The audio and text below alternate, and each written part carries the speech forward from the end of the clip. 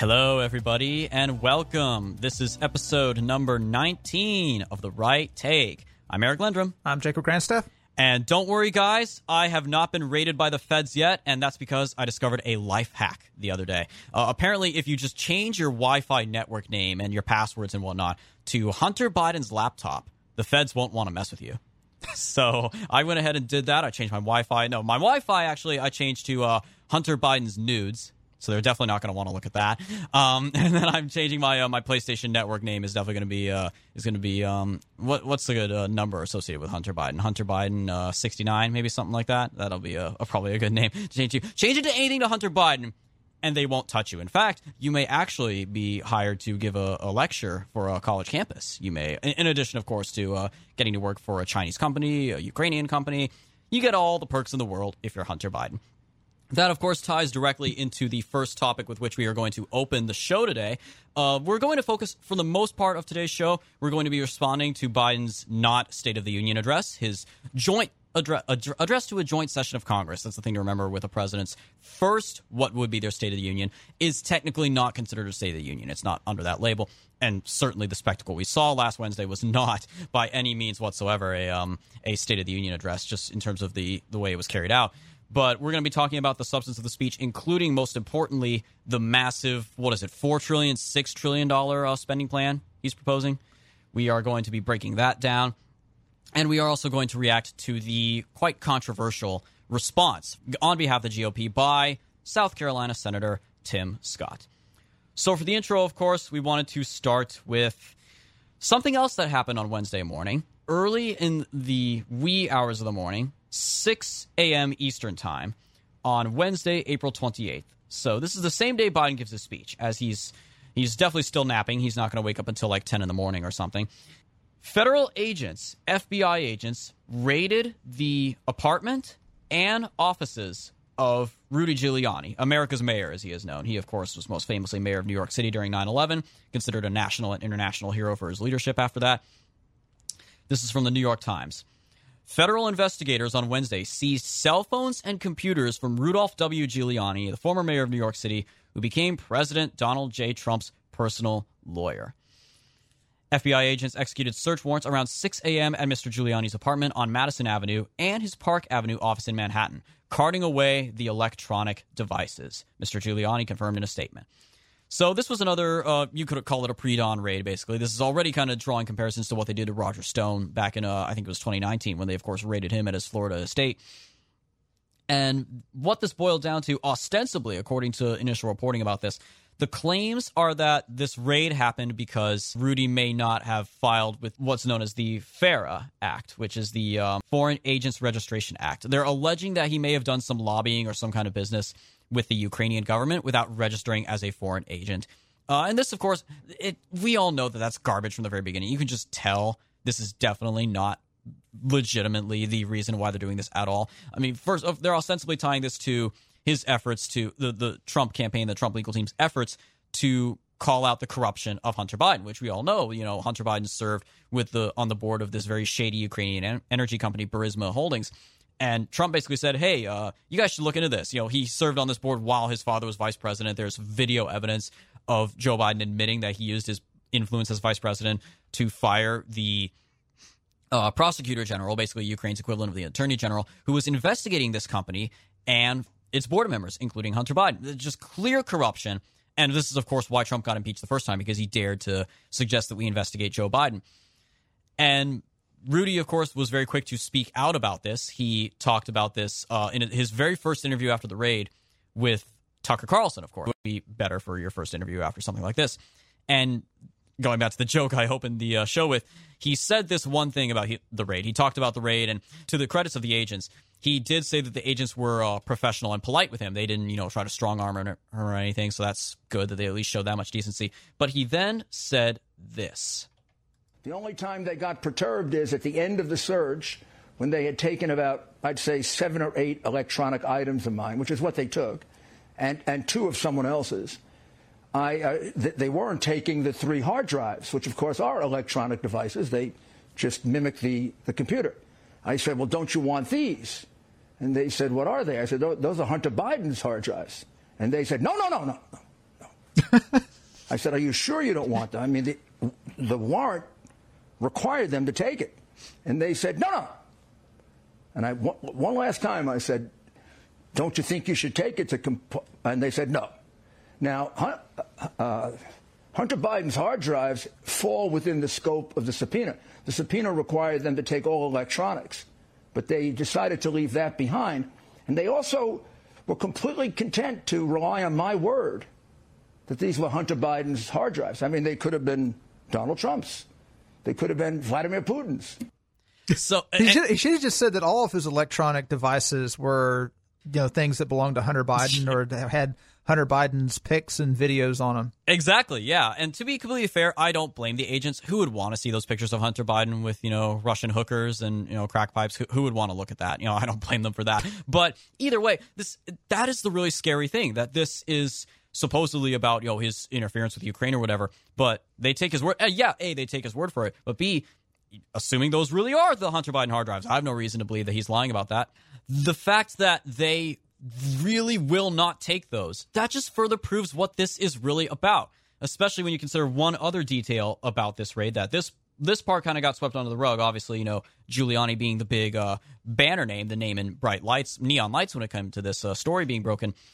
That same morning, FBI agents also searched the Washington area home of Victoria Tunsing and her husband, Joe DeGeneva, a husband and wife lawyer team that also served on President Trump's legal team, to combat voter fraud in the 2020 election. That was another big task that Rudy kind of spearheaded after the 2020 election, in addition to serving as President Trump's personal lawyer for a couple of years prior.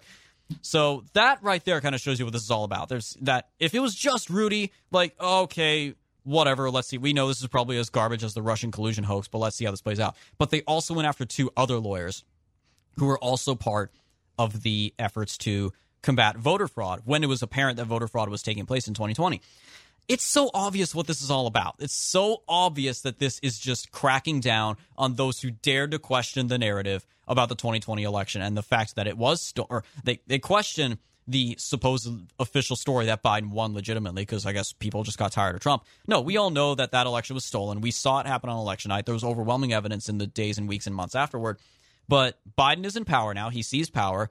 The Democrats have control of Congress, and they're back in control of the deep state, and they are going to take full advantage of it. Well, and it also serves a purpose of sending a message to Republicans, because what Republicans see is that if someone as powerful like Rudy Giuliani can get raided by the FBI for stepping out of line, for going against the narrative, then anybody can. And what they're trying to do is send a message to Republicans that we have enough laws on the books to where we can dig up dirt on anybody. The FBI can raid anybody's home. If Rudy Giuliani isn't safe from the FBI, then no one is. Exactly. The dude, again, was literally a national hero. He was Time Magazine's Person of the Year in 2001. He was given an honorary knighthood by Queen Elizabeth for his leadership. And this is a continuation of the tactics that were employed during the Trump administration. Remember, while Trump was president, we saw them do this to relative smaller beings like Carter Page, George Papadopoulos. Then they worked their way up, Paul Manafort, Roger Stone. And the big one at the time, for the first 4 years, the big one was General Mike Flynn. They put through absolute hell. They basically tried to get that man literally executed before Trump finally pardoned him. Now they're going after DeGeneva, Tunsing, and Giuliani. And Tucker did summarize this as well on a monologue that he gave that Wednesday. So he interviewed Giuliani the following day. This is the part of the monologue Tucker gave that Wednesday after the news had broken about the raid on Giuliani. You know who it's not good to be? It's not good to be a Trump voter.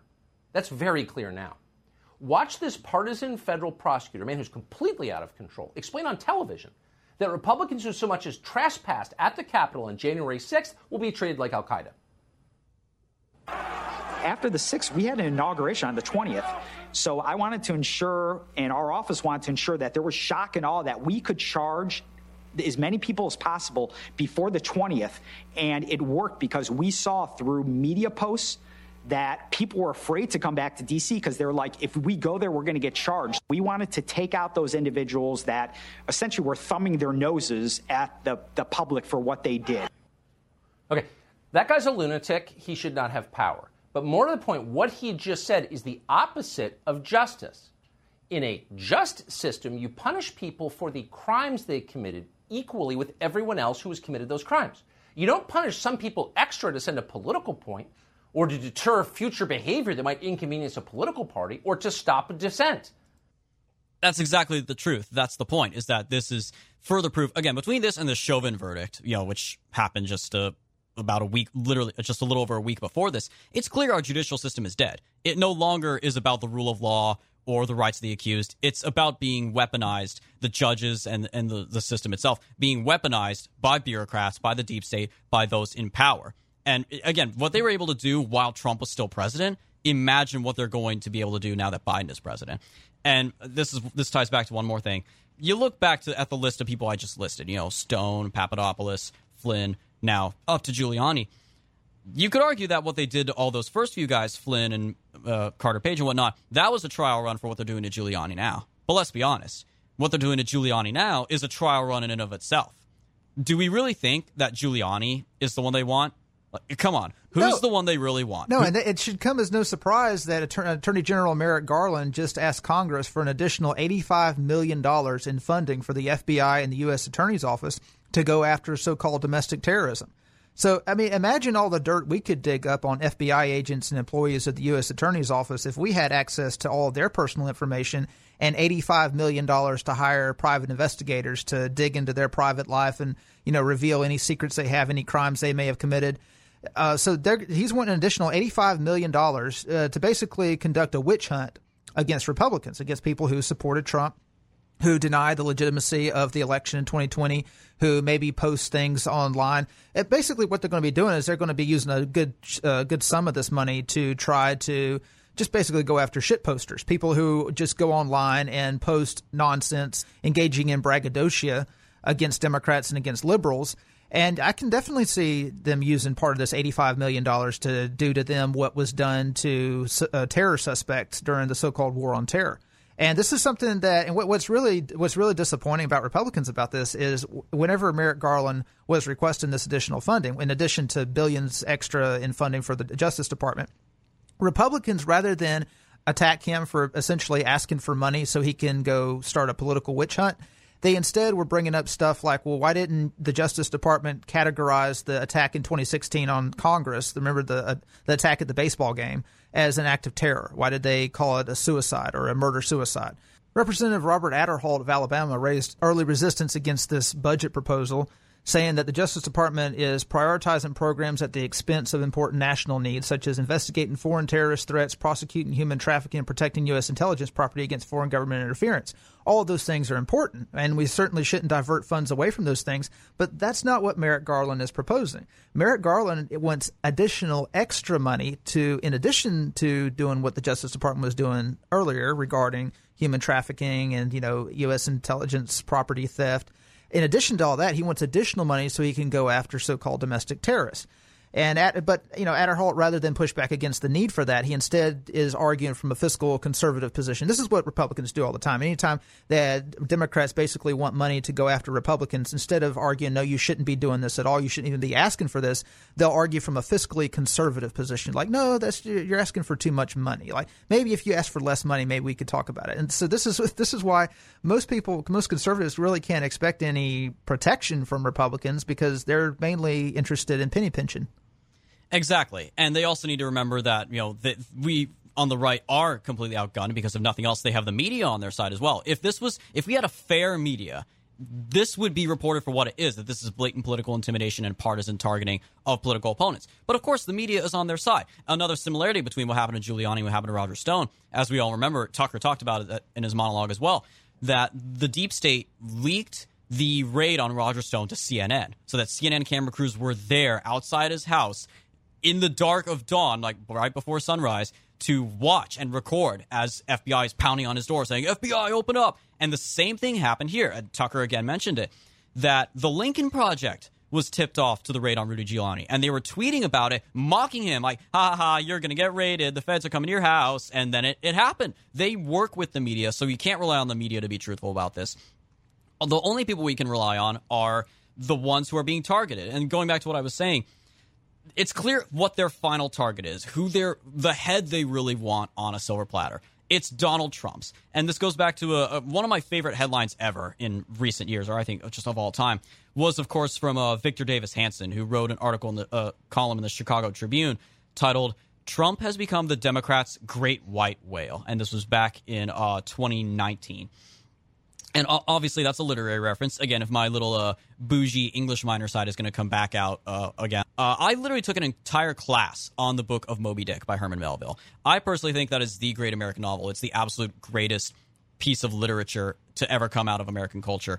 And at the center of that novel is the character of Captain Ahab, one of my favorite fictional characters of all time, who is a madman. He's absolutely insane, but he's a great character with this deranged hunt for a whale that bit his leg off. But if anything, I will give the Democrats a little bit of credit. Their hatred of Trump is a bit more rational than a hatred of a wild animal, because Trump completely pulled the curtain back on everything they were doing, everything the Uniparty was doing. Again, Republican leadership has never liked Trump because he exposed how both parties were kind of in cahoots with each other this entire time to screw over the American people, the working class, to help their corporate donors bring in cheap labor or free trade and outsourcing jobs. Trump completely upended all that. And that's a genie that can't be put back in the bottle. Even though Trump was removed from office via voter fraud, they still can't undo everything that he did and that he exposed. They really just want to get their revenge on him. And again, even if they were to literally get him convicted of treason and have him executed, that would not stop what he has done, the movement he has started. But it would make them feel good about it. And there's an old meme that's been shared around. It's kind of a boomer meme, but I think it's true. And it's a meme, usually a picture of President Trump looking badass, which is not a hard picture to find. And it says, it's coming from his perspective. The caption would read, "They're not really after me, they're after you. I'm just standing in the way." And it's true. The way they feel about Trump is how they feel about all of us American citizens, not just the 74 million who voted for Trump, or more than 74 million, depending on voter fraud, but just Americans in general who don't despise this country. They think if you don't agree with us that America is a terrible, horrible, evil place that needs to be just completely demolished and turned into a multicultural utopia, you're part of the problem. And this was reflected in Biden's speech, which we will be coming back to for our main topic, when at one point in the speech, he declared that he was inaugurated shortly after, quote, "the worst attack on our democracy since the Civil War," end quote. Obviously referring to the peaceful protests that happened at the Capitol on January 6th. And of course, you can talk about the comparisons, the obvious, Glenn Greenwald did this. You could say, oh, so worse than 9/11, worse than Pearl Harbor, worse than 4 assassinations of the commander-in-chief between the Civil War up to now, from Lincoln to JFK. Worse than World War I or World War II, worse than anything that has happened to the United States since the Civil War. No, a bunch of boomers going into Nancy Pelosi's office and taking selfies. That's the worst thing to happen to our democracy. But the fact is, they believe that. He believes that. And they are going to act as if that is true. They're going to act as if those of you who are at the Capitol just peacefully and patriotically protesting a stolen election, you're worse than Osama bin Laden. And the fact that his FBI had the absolute gall to do this, to raid these 3 people's, these 3 lawyers' homes and offices, on the morning he's giving his speech about his 100th day in office, or the day before his 100th day in office, to talk about how great of a job I'm doing. That's, I'm here to talk about how I'm saving America and you should all be grateful for me. Rah, rah, rah. It's normally making Star Wars comparisons is cringe, but it is kind of like executing Order 66 in Revenge of the Sith, where, as the Chancellor turned Emperor is giving his speech to the Senate, declaring, I am starting a new empire here and now. We're completely restructuring the galaxy. As he is giving that speech, his goons are out and about killing off his political opponents. It's the same thing here. And again, without the media, without a fair media, no one is going to be talking about this like they should. That realistically, this is America getting much closer to authoritarianism. I think closer than we've ever been to authoritarianism since at least FDR's presidency. Well, I'm pretty sure the Washington, D.C. swamp considered Watergate to be the greatest attack on our democracy before January 6th. It's always, and that was kind of built up. The Watergate story, the Watergate saga was kind of built up in D.C. mythology, and that's why you saw so many journalistic references to Watergate during the Russiagate scandal, or the so-called scandal, because for these people, for most of the country, Watergate is something that happened a long, long time ago. It's something that's, it's half a century ago. It's distant history. For people in Washington, D.C., though, that was one of the greatest moments in American history, because it was when journalism could finally take its revenge on the most hated character that journalists probably have ever hated in American history, who was Richard Nixon. Oh, yeah. So it was an opportunity for them, because for over and over again, Richard Nixon had just pilloried the media. He did what Trump would do like decades before Trump came along. Right, and then he wins in an overwhelming landslide in 1972 in the biggest rebuke to the American media establishment in American history, even bigger than Donald Trump. Trump didn't win 49 states like Nixon did. And so the fact that they were able to take Nixon down, that was kind of something that they would relive. And people in D.C. have been reliving that wonderful moment for half a century. They've still been reveling in how good that felt to finally take Nixon down. And so for them, this was a bigger issue that Nixon's, his little wiretapping that he didn't even personally do. Is like it was his people who worked under him. This was bigger than Pearl Harbor. This was bigger than either of the world wars. Because to them, this is political corruption. This is Republicans being sneaky to defeat Democrats, which is worse than foreigners being sneaky to defeat Americans. Because in a sense, they're so partisan that the Democratic Party is their country. So any kind of underhanded tactics to defeat Democrats is an attack on their country, essentially, which is why they see the January 6th storming of the Capitol as an attack on their country. And why the FBI, which is overwhelmingly full, it's just stacked full of Democrats, looks at the attack on January 6th as an attack on their country, just like they saw the election of Donald Trump as an attack on their country. So this is something Americans have to understand when you're discussing institutions in America, specifically the FBI. You're not talking about an American institution. You're talking about a partisan institution, a Democratic Party institution that to the extent to whenever you get a Republican president like Trump in, the most he can do is kind of rein in the FBI a little bit from spying on Americans, from harassing Americans, from infringing on American civil liberties. Once you get a Democrat into office, especially a Democrat like Joe Biden, who's been in office his entire life, the FBI then has complete free reign to wage political warfare against Republicans. There's a lot of conservatives, they're like, well, we got to get rid of the FBI. We got to get rid of the CIA. You're not going to get rid of the FBI and CIA. Those institutions are here to stay. It's kind of like when leftists say we need to get rid of ICE. Pragmatic leftists don't like ICE, but they understand you're not going to get rid of it. So their solution is let's take it over. Let's get a Democratic administration in, and let's do what Biden has did. Biden has essentially defanged ICE. ICE is essentially a useless institution or organization right now because they can't do anything. They're doing less deportations and more diaper changing at this point. Exactly, and that's what you need from a Republican president in dealing with the FBI. You need to get the FBI, you need to send those FBI employees home so they can be stay-at-home dads and do more diaper changing rather than sitting in their offices playing Antifa, which is essentially what FBI agents do. That's the thing. There really is no difference between the FBI and Antifa. They are one and the same institution to a large extent. And so if you're not going to get rid of the FBI, the most that conservatives can hope for is a president who will get in, who will actually take his rhetoric seriously. That's the thing with Trump. That's why I'm highly critical of Trump, because his bark was always bigger than his bite. You need someone who's going to get in, whose bite is going to be bigger than their bark, and they're actually going to defang the FBI the same way that the Biden administration is defanging ICE. Yeah, and also Watergate can certainly be pointed to as nothing else. Again, if the media had any self-awareness, they would know this. Watergate was the death of American journalism. That was the moment that journalism went from being relatively, people look back on like the age of Walter Cronkite as like, a guy who, when the media just did its job and told the news. They didn't really interject their opinions. Again, in the case of Nixon, that was an exception. But when Watergate happened, every single journalist from that moment onward, still to this day, has wanted to be the next Woodward and Bernstein. And, Woodward is constantly going on Fox. During the Trump administration, he was, as a lefty, he was going on Fox every other couple of minutes and saying, oh, this is the new Watergate. This is the new Watergate. No, this is, trust me, I know, this is the new Watergate. And every journalist has tried to be like those men, and it has not been about delivering the news or even, necessarily putting my opinions out there. It has been about, I want to be the next reporter who takes down a president. Well, normally whenever we cover stories on The Right Take, we'll typically cover things that occurred in the previous week since the last episode, but this is a story that actually just broke today. You remember the Atlanta officer who killed Rashard Brooks? Rashard Brooks was the black gentleman at a Wendy's who was sleeping in his car. This was shortly after the George Floyd riots. He was sleeping in his car, and he was awakened by a couple of police officers who had been called because he was just sitting in the drive-thru holding up traffic. Well, they pulled him aside, and they had a carried on a conversation with him for 30 minutes. And then when they attempted to take him into custody, I believe he had an outstanding warrant or two, he grabbed their tasers and ran. And then he turned and tried to shoot one of the officers with the taser, and one of the officers, Garrett Rolfe, discharged his firearm and killed him. And shot him in the back as Rayshard Brooks had turned around and was pointing the taser at him. Well, Rolfe was immediately fired, and he was charged with felony murder. They, of course, rioted. They burned the Wendy's down. They were trying to basically trying to outdo Minneapolis. Of course, didn't turn it into the next George Floyd, basically. Yeah, it didn't work. And of course, they released the body cam footage. The Atlanta Police Department did. And the parking lot surveillance camera footage as well. Mm-hmm. So everyone got a chance to see everything that took place. They were extremely respectful to Brooks, but all of a sudden, Brooks just decided to run because he didn't want to go to jail for intoxication. Like I said, I think he had an outstanding warrant.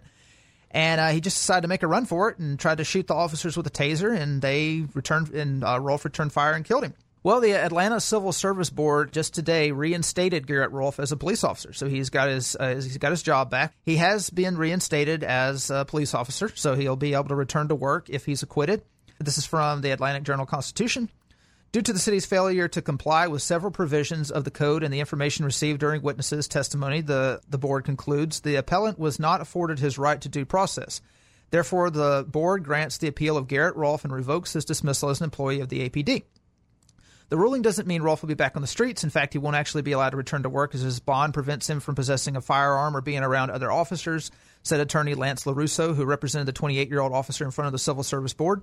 Rolfe will receive back pay for his time away from the department and will be compensated at the same rate as he was before his dismissal, so he's not going to lose any money from this. In a statement, the Atlanta Police Department confirmed Rolfe will be placed on administrative leave. They said, quote, the Civil Service Board has reversed the termination of Officer Garrett Rolfe only on the basis that they were not done in accordance with the Atlanta City Code. It is important to note that the CSB did not make a determination as to whether Officer Rolfe violated Atlanta Police Department policies. In light of the CSB's rulings, APD will conduct an assessment to determine if additional investigative actions are needed. Rolfe said his attorney has received several death threats and has essentially been in hiding since last summer. Though he got his job back, he wonders if he'll ever truly get to be a cop again. LaRusso said, obviously, it would be dangerous for him to be on the streets. He can't even work a traditional job in a store or something like that out of concern for his safety. Now, get this. This is insane. In a statement, Mayor Keisha Lance Bottoms defended her decision to immediately fire Rolfe. So the reason why they're reinstating him is because whenever you fire a cop, according to their rules in Atlanta, you have to give the cop the opportunity to respond and at least give a statement defending himself. You can't just immediately fire him without giving him a chance. It's just their due process. According to and during the collective bargaining, this is something that they agreed that whenever a cop gets fired, you have to give him a chance to respond. But according to Bottoms, she said, quote, given the volatile state of our city and nation last summer, the decision to terminate this officer after he fatally shot Mr. Brooks in the back was the right thing to do. Had immediate action not been taken, I firmly believe that the public safety crisis we experienced during that time would have been significantly worse. So essentially she's saying we had to fire him because if we hadn't fired him, the riots would have been worse. It's basically just like the jurors from the George Floyd or from the Derek Chauvin trial who literally admitted, yeah, we convicted him because we didn't want more riots. Exactly. But the thing is, she's not even being subtle about it. She's essentially saying, yes, I had to fire him because the public safety crisis would have gotten worse if we hadn't fired him. So if you're a police officer in Atlanta, you happen to have to kill someone in self-defense, you can expect to be immediately terminated. Because especially if the person happens to be black, you can expect to be immediately terminated without due process, without any chance to, that collective bargaining agreement, you can forget about that. That doesn't apply in these situations. If the victim happens to be black, you're going to be immediately terminated because Mayor Keisha Lance Bottoms doesn't want to have to deal with rioters. Like I said, the judicial system in this country is officially dead. Well, it's like, and recently, I don't know if you saw one of the jurors in the Chauvin case. He recently pictures emerged of him. Oh yeah, in a Black Lives Matter shirt. In a Black Lives picture of Martin Luther King literally saying, "Get your knee off our neck." And they interviewed him about it. He was interviewed about it and asked about it. And he said, "Oh, well, that didn't have anything to do with Chauvin. That was just I just wanted to go to this was the DC thing that Al Sharpton put on last August." I remember that very well. Oh yeah. But his excuse was, well, I just wanted to go be around a bunch of black people. I didn't want to. I want to be around thousands of other black people like me, and I'd never been to DC before either. Oh, so he was a tourist basically. That was his excuse. And he was asked if he had ever taken part in the questionnaire. He was asked if he had ever taken part in any Black Lives Matter demonstrations or any anti-police demonstrations. He said no. So the "get your knee off my neck" that had nothing to do with Chauvin and George Floyd. It was just a random shirt. He just thought, hey, that looks pretty neat. Get your knee off my neck. I like the graphics on that. I'm going to put that on. It has nothing to do with Chauvin. Yeah, so it's ridiculous. You can't. If you're a police officer, if you're a white police officer, you cannot expect any kind of justice in the current climate that we're in if you happen to injure or kill a black person in self-defense. Unless you're in a rural area where there are no black people, it's really not safe to be a police officer if you're white. And when a mayor of a major city says that she had to fire someone to avoid public unrest, so she's denying this individual due process. So here's the thing. A lot of people, they feel that Chauvin should have been convicted on all charges, even if he was innocent. And this is what Greg Gutfeld of Fox News said on air. He said after Chauvin's conviction, he said, even if he might not be guilty on all charges, this is a direct quote, even if he might not be guilty on all charges, I am glad that he is guilty of all charges because I want a verdict that keeps this country from going up in flames. Greg Gutfeld, why, man? This is insanity. I thought he was one of the few good people left at Fox, and he turns around and says this. I'm like, are you serious, dude? Like, so this is supposed to be a country. This is supposed to be a nation of laws, where if someone is accused and the mob demands they be lynched, that they should be convicted even if they're innocent. What happened to innocent before proven guilty? I mean, what happened to, trial by jury of a jury of your peers? I don't think that Black Lives Matter activist who sat on the jury that convicted Chauvin was exactly one of Chauvin's peers. I mean, no, of course not. Yeah, that's what you have a National Guard for. You get the National Guard in the streets, and there won't be any rioting. Because one thing that we try to do on the Right Take, besides just offer criticism of the country and the way the absolute state of America right now, is we want to try to also provide solutions. We want to try to look at ways that it didn't, because it didn't have to be this way. American history did not have to devolve into where we are right now. We could be a very safe, free, happy, united country if certain groups of people had encouraged their kids to go into certain areas of employment, such as journalism. Remember last week how I mentioned the crisis of conservative journalism, how the fact of the matter is most conservatives who have a high IQ just don't go into journalism because it offers a very low financial reward. They'd rather go into like accounting or, the financially lucrative occupations, basically. Right. Well, so as I was researching the Rolfe story, the Rashard Brooks, Garrett Rolfe story, I read BuzzFeed's article on it. And so I just, out of curiosity, I thought, you know what, I'm going to look up this journalist, Amber Jamieson, just to find out what else she's written about. It turns out her very first big girl job as a journalist was for none other than the New York Post, the conservative New York Post, which is owned by Rupert Murdoch. They may say, what's the big deal? There's lots of journalists who may work for the Post, work for BuzzFeed, work for Huffington Post, move around to conservative and liberal journalist sites. They're just neutral reporters. But the interesting thing about this chick is, so she's Australian.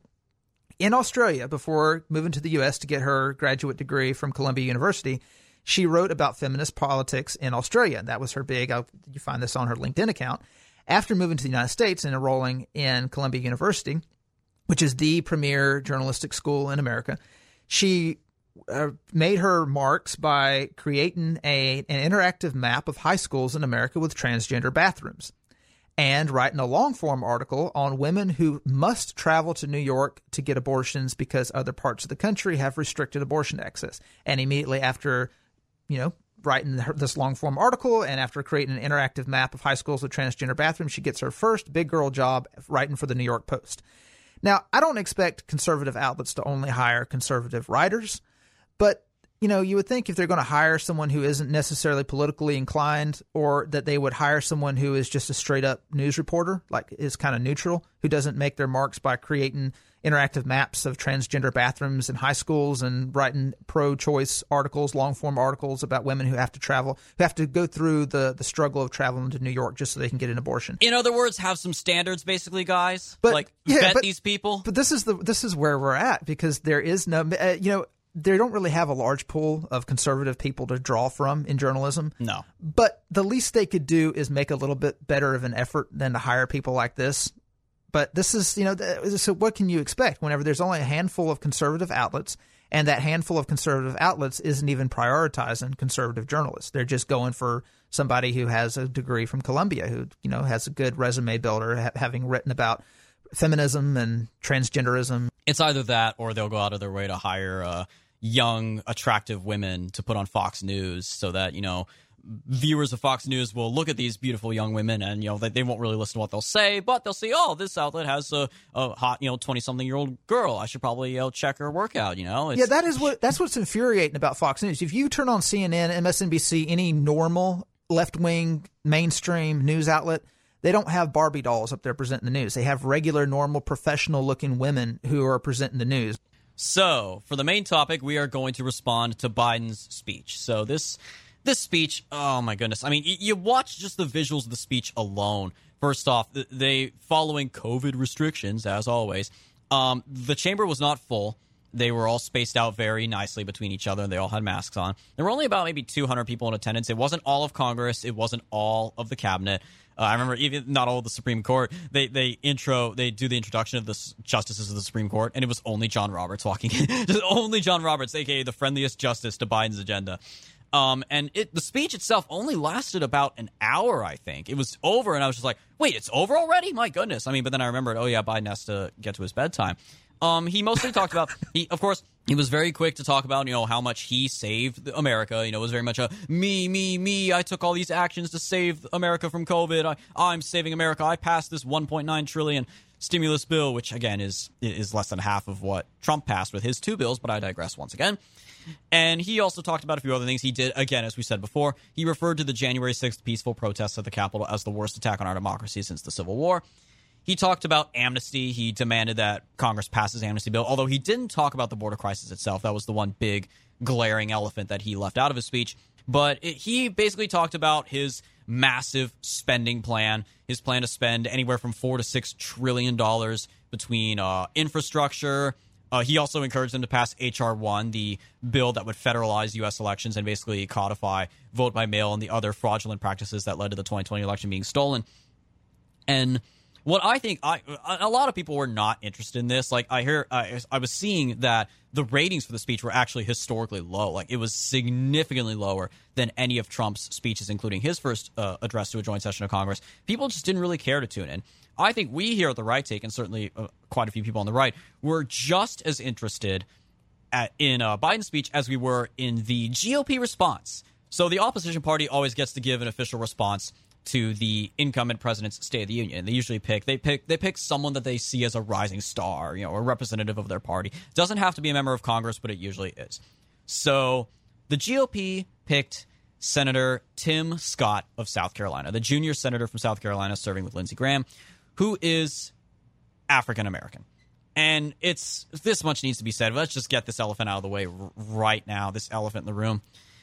It is painfully obvious why they picked Tim Scott. They're not even trying to hide it. It's just like when they picked Marco Rubio to give his ill-fated State of the Union response in 2013. Remember when he infamously sipped the bottle of water that ended his career? And he gave his response to Obama. And this was at the height of the DACA debate, 2013-2014. So, of course, they said, oh, yeah, let's pick a Hispanic guy with a Hispanic-sounding last name. Let's have him speak a bit of Spanish. And he did speak a bit of Spanish in his response. It was obvious pandering. They might as well have just come right out and say it. And now, here we are 8 years later.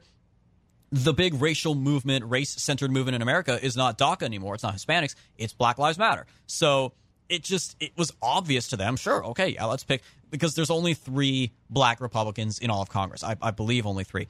Tim Scott and then 2 in the House. Those 2 in the House who were both elected just last year. Burgess Owens from Utah and Byron Donalds from Florida. Well, I personally like both of them more. I think either one of them would have been a better at this. If you're going to narrow it down to one of those 3, I would have liked either of them better.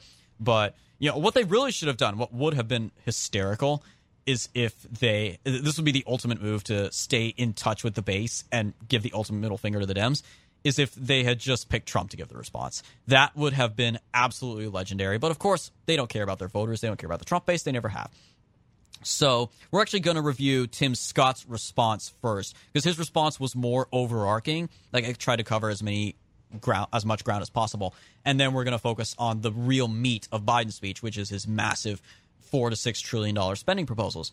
So right out the gate, this speech from Tim Scott is an absolute disaster. Good evening. I'm Senator Tim Scott from the great state of South Carolina. We just heard President Biden's first address to Congress. Our president seems like a good man. His speech was full of good words. Wrong. Oh, you're already losing. This is another thing I will quote Ben Shapiro on.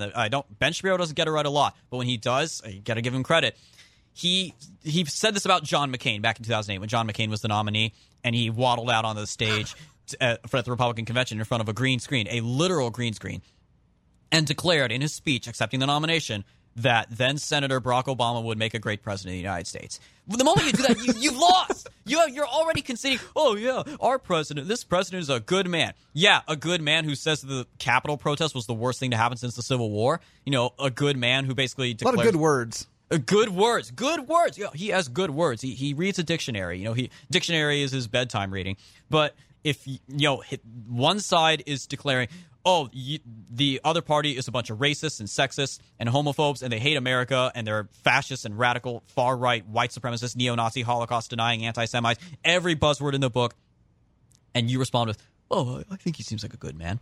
Like, it's just, you've already lost completely. Well, this goes back to Republicans continuing to believe that most Americans want to vote for the party or will support the party that takes the high road. The problem is most Americans aren't even tuning in.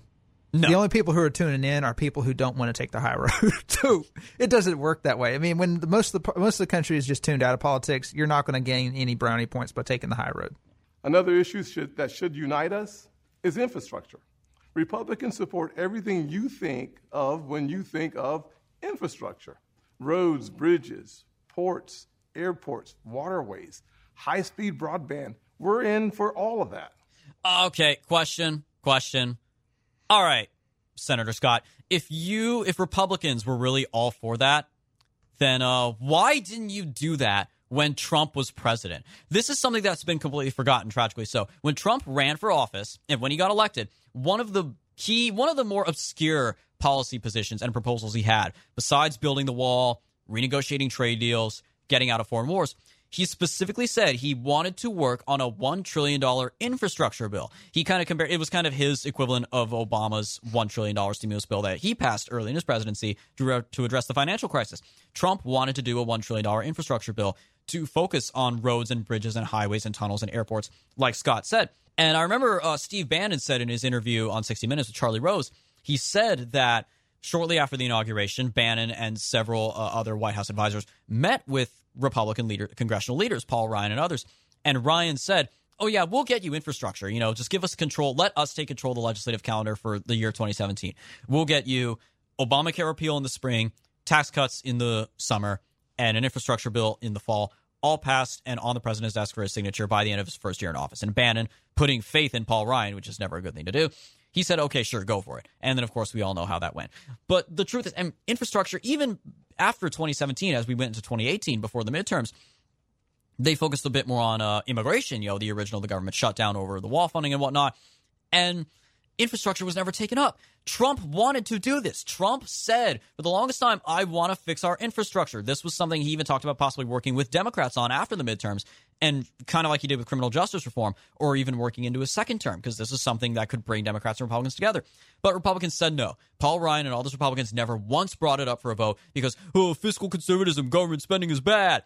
They pushed back on Trump, even though Trump was ahead of the curve on this, and said, hey, we should focus on infrastructure spending because this is something that we need. This is a real America First policy. He framed it as, why spend trillions on foreign wars in the Middle East when you can spend $1 trillion fixing our broken infrastructure?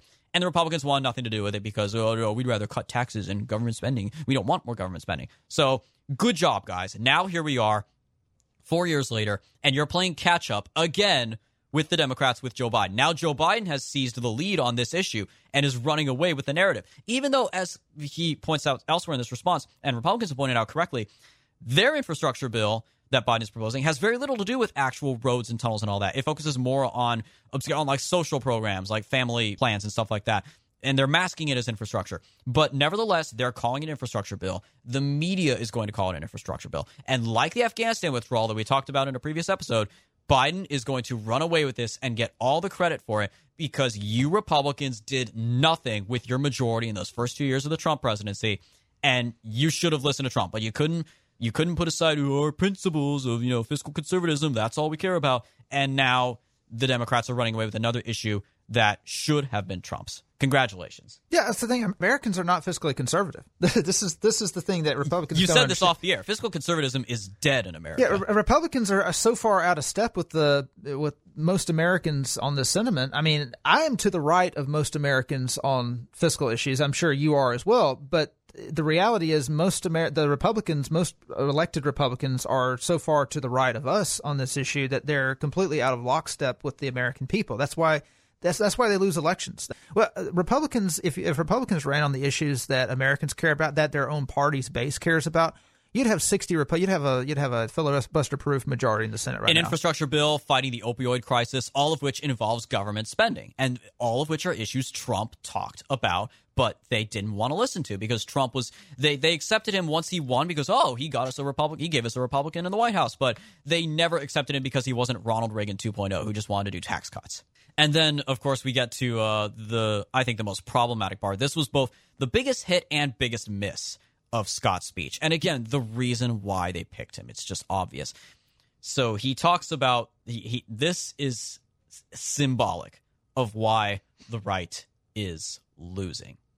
Nowhere do we need common ground more desperately than in our discussions of race. I have experienced the pain of discrimination. I know what it feels like to be pulled over for no reason, to be followed around a store while I'm shopping. I remember every morning at the kitchen table, my grandfather would open the newspaper and read it, I thought. But later I realized he had never learned to read it. He just wanted to set the right example. I've also experienced a different kind of intolerance. I get called Uncle Tom and the N-word by progressives, by liberals. Just last week, a national newspaper suggested my family's poverty was actually privilege because a relative owned land generations before my time. So this ties back to something that another thing you said off the air the other day, Jacob. This is why Republicans keep losing. He starts off talking about how I have been discriminated. I've been pulled over, implying that he was pulled over for being black. This is Republicans, this is the right, accepting the left's framework with regards to race in America, systemic racism, or what we would call microaggressions. And they're running away with it and saying, oh, yeah, that absolutely does happen. Oh, but it's happening because of the left. The Democrats are the real racists. Democrats are the ones who don't like African Americans. So the insinuation here is that police officers have pulled him over because he was black. I'm sorry. I don't know. Do I believe that? If police officers spent their time pulling people over because they're black, there's 45 million black people in this country. That's all they'd be doing. They wouldn't be doing anything else but pulling black people over all the time. So I have a really hard time believing that. And he was followed around the store.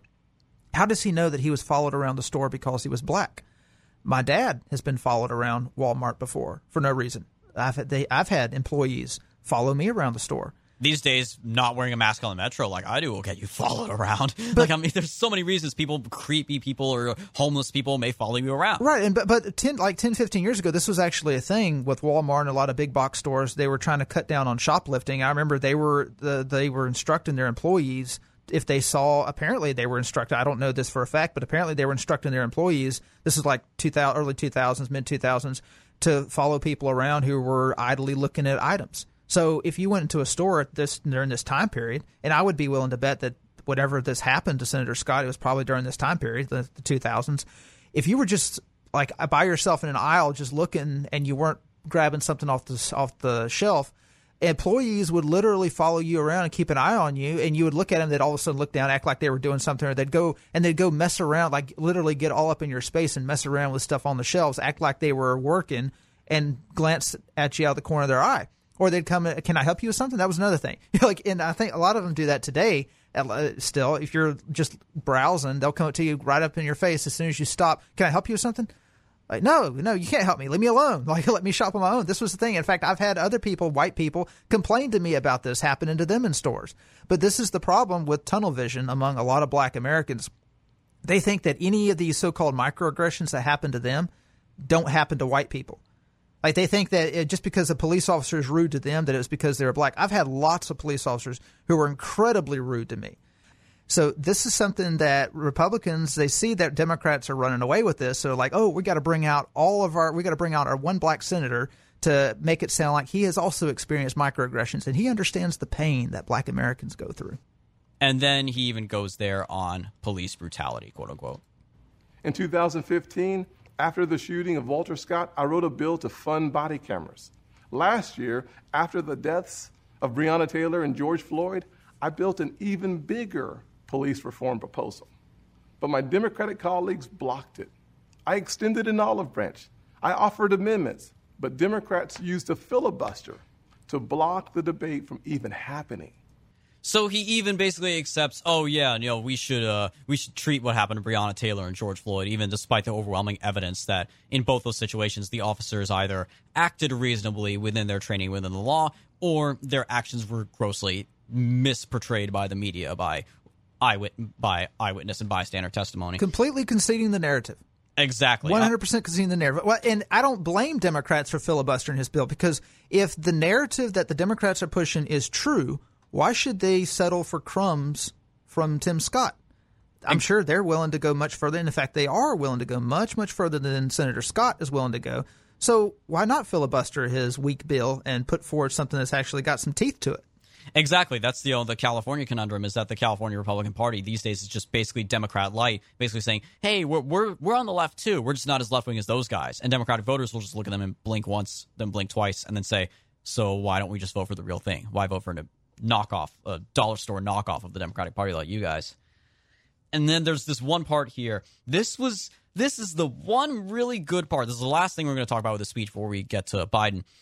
This is where he does really good, makes a really good point, and then he botches it. 100 years ago, kids in classrooms were taught the color of their skin was their most important characteristic. And if they looked a certain way, they were inferior. Today, kids are being taught that the color of their skin defines them again. And if they look a certain way, they're an oppressor. From colleges to corporations to our culture, people are making money and gaining power by pretending we haven't made any progress at all. And that's really good. That's good. I like to hear that. He talks about how he's obviously addressing critical race theory. He's comparing it to, the racism of 100 years ago. He's basically equating this anti-white curriculum with, if you're white, you're automatically racist and you're oppressor, with, the teachings back in the day that, black people are inferior, that that's similar racism. That's really good. He says this is happening in our colleges, corporations, in our culture. Okay, yep, it's widespread. You're acknowledging it's part of our economy. It's part of our education. Good. I like it.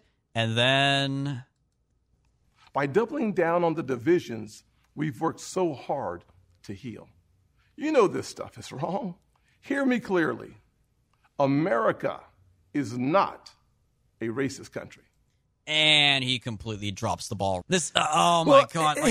He was doing so good. Sorry, go ahead. He was doing good. Yeah, that's a good point. To highlight the progress we made in race relations, at least the progress we made before Black Lives Matter and Twitter came on the scene. But 100 years ago, black kids weren't taught in school that they were inferior because of the color of their skin. Their parents would have never stood for that. He's suggesting that this is what black kids were taught in school. Black parents wouldn't have stood for that 100 years ago. That wasn't in curriculum taught to black children. But you wouldn't know that from what you're taught in school. And again, that's just conceding the historical narrative to the left and the way that Americans have been indoctrinated in schools. And again, the thing that Shapiro says, if you are ever on defense ever, you are losing. So then for him to immediately go back to, this is the statement. And this is the statement a lot of people latched onto to say, oh, he's so great. We love this response. He's fantastic. To say America is not a racist country. But the thing is, you're responding to the left's assertion that it is a racist country. You're on defense again. And you're responding to the fringe left's position that America is a racist country. This is a position that even Biden doesn't believe in. And when he kind of did, but he backtracked a little bit. But when Kamala Harris was asked about it, because Biden had said that he doesn't believe that America is a racist country, that people in America aren't racist, then she had to also, of course, agree with him because she's his vice president. But they asked Biden about it on NBC's Today Show after Scott's address, and he said, no, I don't think the American people are racist. But this is key. He said, but I think that after 400 years, African Americans have been left in a position where they are far behind in terms of education, health, and opportunity. And this is something that Republicans can't understand because Republicans are constantly chasing. Republicans aren't setting the narrative. They're always reacting. Chasing the narrative. Yeah, they're reacting. They're not being proactive. Right. So, and I remember this is whenever, shortly after the George Floyd riots, whenever Rush Limbaugh went on The Breakfast Club and talked to Charlemagne the God. Charlemagne the God was trying to get him to at least find common ground by admitting that America is systemically racist. And Limbaugh didn't have any idea what he was talking about. And Mark Stein, who filled in for Limbaugh the program after that, he brought this interview up, and he mentioned that Charlemagne the God was speaking a different language from Rush Limbaugh, because Rush Limbaugh comes from a generation that doesn't understand what systemic racism means. In fact, I remember I was talking to someone who's older than I am, who's very conservative, and he asked me, what does systemic mean? He didn't even know what the word systemic meant. And I explained it to him. I explained what they believe about it. And his response was, "Oh, so they're just, the left is just making up words." And it's like, no, it's a no, made-up you don't understand. Like, they're not making this up. This is actual word that's in the dictionary. Like, it's real. It exists. But the terminology and the idea of it is a made-up concept. Like, it's not real. It's not systemic racism isn't real. No, it's not real. But I'm saying that he didn't even understand what the word. He thought that they were making up the word systemic. Oh, like making up the word microaggression. Like, right. He thought it was a made-up word. Right. It's not a made-up word. It's an actual word that exists, but they just changed the definition of it. But because people who run the right, people who are older, who are boomers, haven't kept up with the trends on universities over the past 30 years, they don't know what any of this terminology means. So when the left declares that America is systemically racist, because people who run Conservative Inc. and the Republican Party don't know what that means, they think they don't hear systemic, they just hear racist. So they hear, oh, they're claiming America is racist. So then they put Tim Scott on TV to say America is not racist.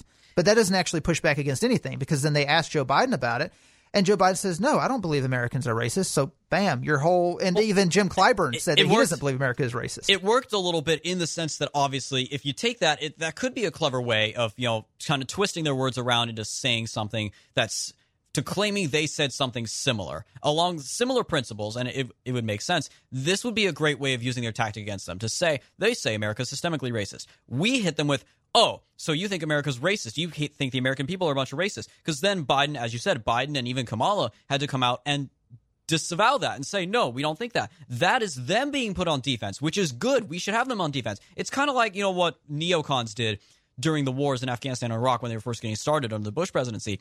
And they would say to people, to non-interventionists like the Pat Buchanans, they would say, oh, if you're against the war on terror, you must hate the troops. You must hate the military. And if naturally the non-interventionists would say, wait, no, I don't hate the military.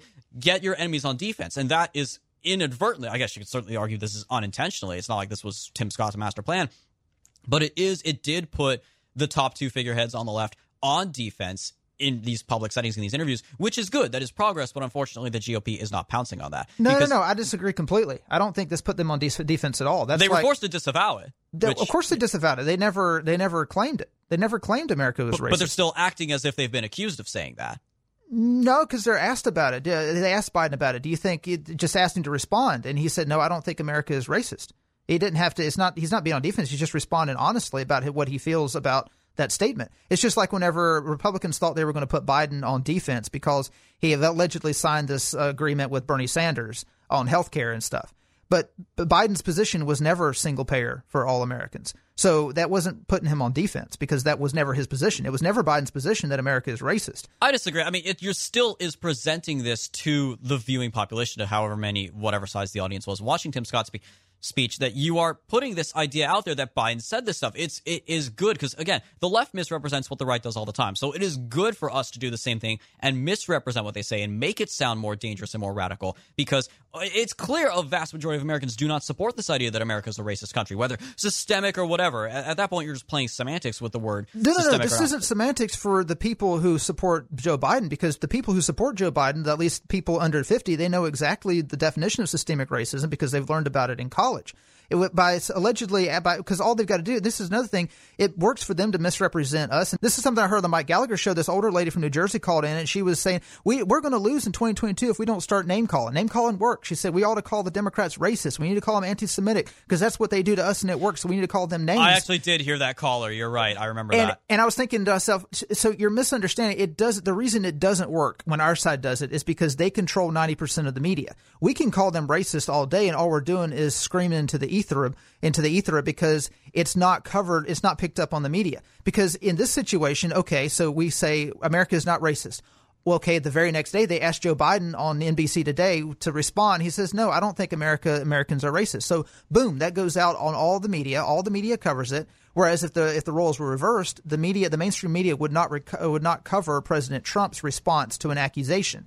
This is why the misrepresentation does not work. It works for them. It doesn't work for us. Name calling doesn't work. It works for them. It doesn't work for us because we're at a disadvantage media wise. This is something that Republicans have to, and the right has to take into consideration when they're crafting their strategy. You have to understand they have cannons. We have muskets. You have to think of how to defeat an enemy with cannons when you only have muskets. Whoever wrote that speech for Scott should have had him say, America is not a systemically racist country.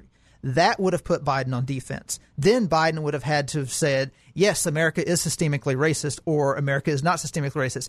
Mike Pence did this very, very well in the vice presidential debate, and one of the reasons why he wiped the floor with Kamala Harris. I don't know if you remember the point at which he tried to put her on defense, and she didn't take the bait, but you could tell from her grimace that she was very, very perturbed by his tactic. But he said, Senator Harris claims that America is systemically racist. And the grimace on her face showed that she couldn't go there. Because she does believe that. She does believe that. But the fact that he was using the wording, he didn't say she believes America is racist, because she could have just said, no, I don't believe that.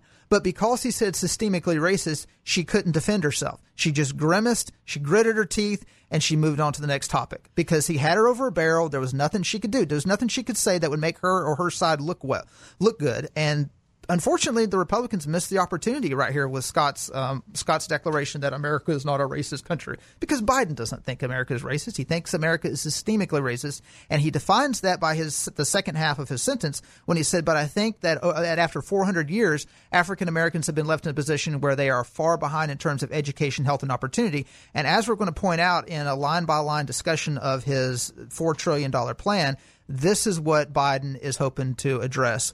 And this solution to this 400 years of discrimination that he claims African Americans have faced is extremely racist against white Americans and heavily discriminates against white Americans using white Americans' tax dollars. Completely. And one last story I had to tell you. You mentioned Rush Limbaugh. This is a great story that a friend of mine told me that I couldn't actually find the transcript of this, but I absolutely believe this story. That Rush Limbaugh, sometime last year, had an older woman, call into his show to talk about Tim Scott, because at the time Tim Scott was proposing another criminal justice bill, because President Trump signed one, the First Step Act, a couple of years ago, and Scott was proposing another one. And the caller called in and was just singing Tim Scott's praises, like, oh, he's so great, he's wonderful, he's eloquent, he's got this great criminal justice reform bill, I think he should be our nominee in 2024. This was assuming, of course, that Trump would legitimately win in 2020, which he did, but then it was assuming voter fraud wouldn't happen. So they were assuming Trump would serve a whole second term, and then 2024 would be wide open. So she's saying, we should have Tim Scott in 2024. And Rush just kind of listened to her. And then when she was done, he then said, okay, cool. Tell me your favorite aspect of Tim Scott's bill. What do you like most about his bill? And she didn't have an answer. She literally could not name a specific policy or anything. It was clear she was only supporting Tim Scott because she was being told to like Tim Scott. Yeah, so that just shows the fact that Fox News had as the monopoly on conservative opinion. They can promote whoever. I mean, Fox News can literally tilt the narrative in favor of one senator against another senator. If Fox News doesn't like you, they can just not have you on their shows, and conservative voters don't know anything about you. Exactly. It was the same with Marco Rubio back when Marco Rubio in the immediate aftermath of 2012 was seen as one of the rising stars because Espanol, because that was all that mattered to him at the time. It is cubano. Oh, boy. So, Joe Biden's speech, again, there was a lot to dissect in his speech, but by far the most substantial is his massive, massive spending plan. So, Jacob, want to break down for us what exactly this massive $4 trillion plan would entail? I think it is important that we discuss some of the issues, because we do criticize President Biden a lot, but we don't want to come across as nitpicking. We do want to make our criticism substantial and substantially right wing, and not just the Biden bad because he Democrat, that type of. If you want that, there's plenty of talk show hosts and podcasts you can find that are from Conservative Inc. that can provide you with that analysis. But so anyway, this American Jobs Plan, it's a $4 trillion plan. He's basically just wanting to ramp up spending, just endless government, federal spending. And it just shows that Democrats still have not given up on their Keynesian roots. The Democratic Party really is still stuck in the myth of the recovery from the Great Depression. They're still stuck in the myth that Keynesian spending under FDR is what caused us to pull out of the Great Depression. So this plan, its goals are specifically, and we're just pulling this from the whitehouse.gov website. We're not relying on any outside commentary. We're not relying on any other analysis, just what he presented on his website. The American Jobs Plan's specific goals are threefold: to create jobs for Americans, rebuild American infrastructure, and outcompete China. Biden wants this to be similar to the interstate system that under President Eisenhower and the space race under President Kennedy, which very obviously he expects to cement his position in American history alongside Eisenhower and alongside Kennedy. He identifies the two greatest challenges of our time as the climate crisis and a rising China. He wants to differentiate this particular spending plan from past federal achievements, such as the Interstate Highway Act and the space race, by prioritizing longstanding and persistent racial injustice. So one of the criticisms you hear from black identitarians of the interstate system is that it segregated American neighborhoods, that these interstates, whenever they were built, they were specifically laid out to divide white neighborhoods from black neighborhoods. This is, of course, very cherry-picked. Oftentimes, that's just the way that it made sense. Other times it didn't do that. And one example is right here in D.C. Whenever they created Interstate 295, at the time, the Anacostia neighborhood was about 80% white. The Interstate 295, which runs along the east side of the Anacostia River, it divided the white neighborhood in two. It split up it separated the white neighborhood from the river. So it made it more difficult for white working class families to go enjoy a nice Sunday afternoon picnic along the Anacostia River because they had an interstate running down the middle of their neighborhood. So this is cherry picked, of course, and of course anything that we did in the past, black identitarians and black intellectuals that is, the majority of black intellectuals have to portray as being racist because everything in the past was racist. You can't redefine a nation. You can't revolutionize a nation if you don't completely throw out the entirety of its past. So this is a bone that he's throwing to the black identitarians by pointing out that the plan, this is going to differ from like FDR's New Deal. It's going to differ from Eisenhower's interstate highway system and Kennedy's space race in that it's going to address systemic inequities and racial injustice. All right, so we'll break this down. Transportation. He wants to spend $621 billion on transportation. A part of this transportation plan, he wants to repair roads and bridges, $115 billion, modernize public transit, $85 billion. And part of the modernizing public transit, he writes, households that take public transportation to work have twice the commute time, and households of color are twice as likely to take public transportation. Of course, all throughout this thing, it's very clear who his constituents are. And this is something that Democrats are very good at.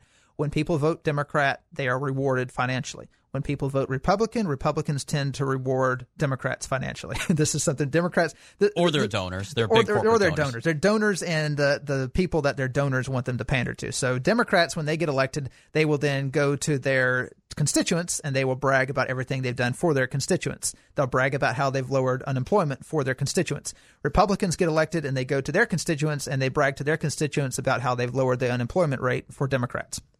But this is something that Biden is very careful to do all throughout this document. He over and over again, you see racial injustice, equity, not equality, equity, the new buzzword for black identitarians. Talks about people of color all throughout the thing. And again, this term people of color, it just recently came into common American speech, and it was brought into American speech from the universities, who specifically want to unite all non-white Americans against white Americans. They want to divide the country. They're not interested in a united America. They want a divided America because they see this is a zero-sum game. They see by making white Americans a minority, they can gain more power for themselves. They can push their policy priorities. So people of color, it unites anyone of non-European descent. Freight and passenger rail, he wants to spend $80 billion on it. He wants to electrify. He wants to spend $174 billion to electrify vehicles, and this is part of his plan to eventually move away from fossil fuels, completely eliminate fossil fuels. I think by the year 2035 is his goal. He points out the U.S. market share of plug-in electric vehicle sales is only 1/3 the size of the Chinese electric vehicle market. And again, this is everything that he does. He wants to try to compete with the Chinese. And just because the Chinese have more electric vehicles, it must mean that they are more innovative than we are, which.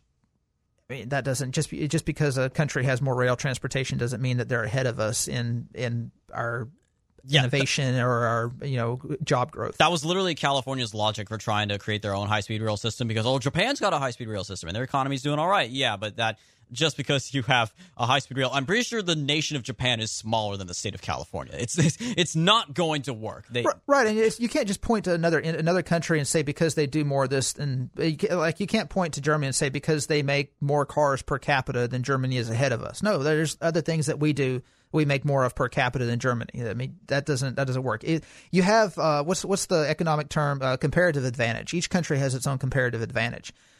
All right, so he also wants to improve the ports, waterways, and airports. He wants to spend $25 billion on airports, $17 billion on ports and waterways, and this includes the Healthy Ports program to mitigate the cumulative impacts of air pollution on neighborhoods near ports, often communities of color. Of course, he's got to throw in there. He's got to make it very obvious so he keeps his constituents happy that I'm keeping you all in the forefront. You all are number one.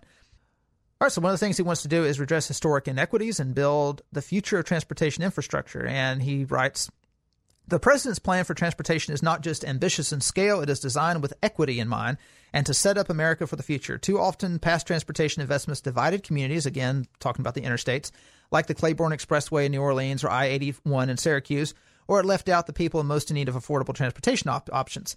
The president's plan includes $20 billion for a new program that will reconnect neighborhoods cut off by historic investments and ensure new projects increase opportunity, advance racial equity and environmental justice, and promote affordable access. So this is a very vague $20 billion that he's going to include to reconnect communities, these communities that were historically divided by racist policies during the Eisenhower administration.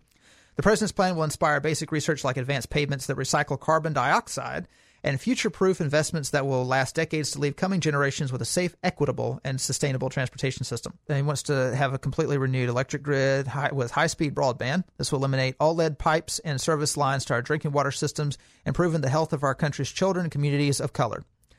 Notice, of course, the Democrats put children and communities of color in the same category. Very, very interesting how it's like they see these quote-unquote communities of color in a very childish way. Yeah, like they need to be catered to and treated like they're helpless. Right. They're Democrats' children. They got to be treated on the same level. Investment in children and communities of color. Okay, this is also going to mobilize the next generation of conservation and resilience workers. This $10 billion investment will put a new, diverse generation of Americans to work conserving our public lands and waters, bolstering community resilience, and advancing environmental justice through a new Civilian Climate Corps. What does that sound like? CCC.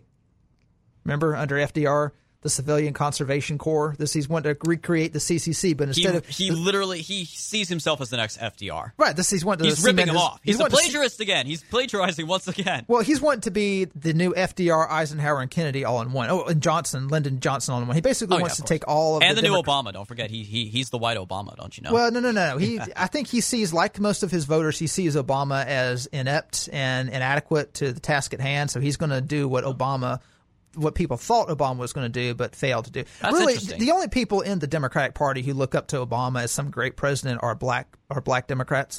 White Democrats really they go along with the idea that Obama was a good president just so they don't hurt black people's feelings. So you think like even Pelosi and Schumer didn't really care much for Obama? Obama didn't accomplish anything. I mean, what did he do other than the ACA? That was it. That's actually, I guess that is actually that was literally all. He was pretty much a lame duck president throughout most of his time because the Republicans effectively countered everything that he proposed, and he didn't really even propose anything ambitious. It is interesting that certainly the left, like the hard left base, like grassroots base, don't like him. They think he wasn't liberal enough, like the Bernie base and all that. So that's definitely, I mean, even the few other things he did, like the Dodd-Frank bill, which Trump also partially repealed, and a few other things here and there. Again, he had his own stimulus bill, which didn't work at all in the slightest. But the thing with Biden and why Biden is so much more dangerous to the right than Obama is because Biden has a lot more experience in the Senate than Obama did. Obama he didn't even fill a single term as senator. Nope.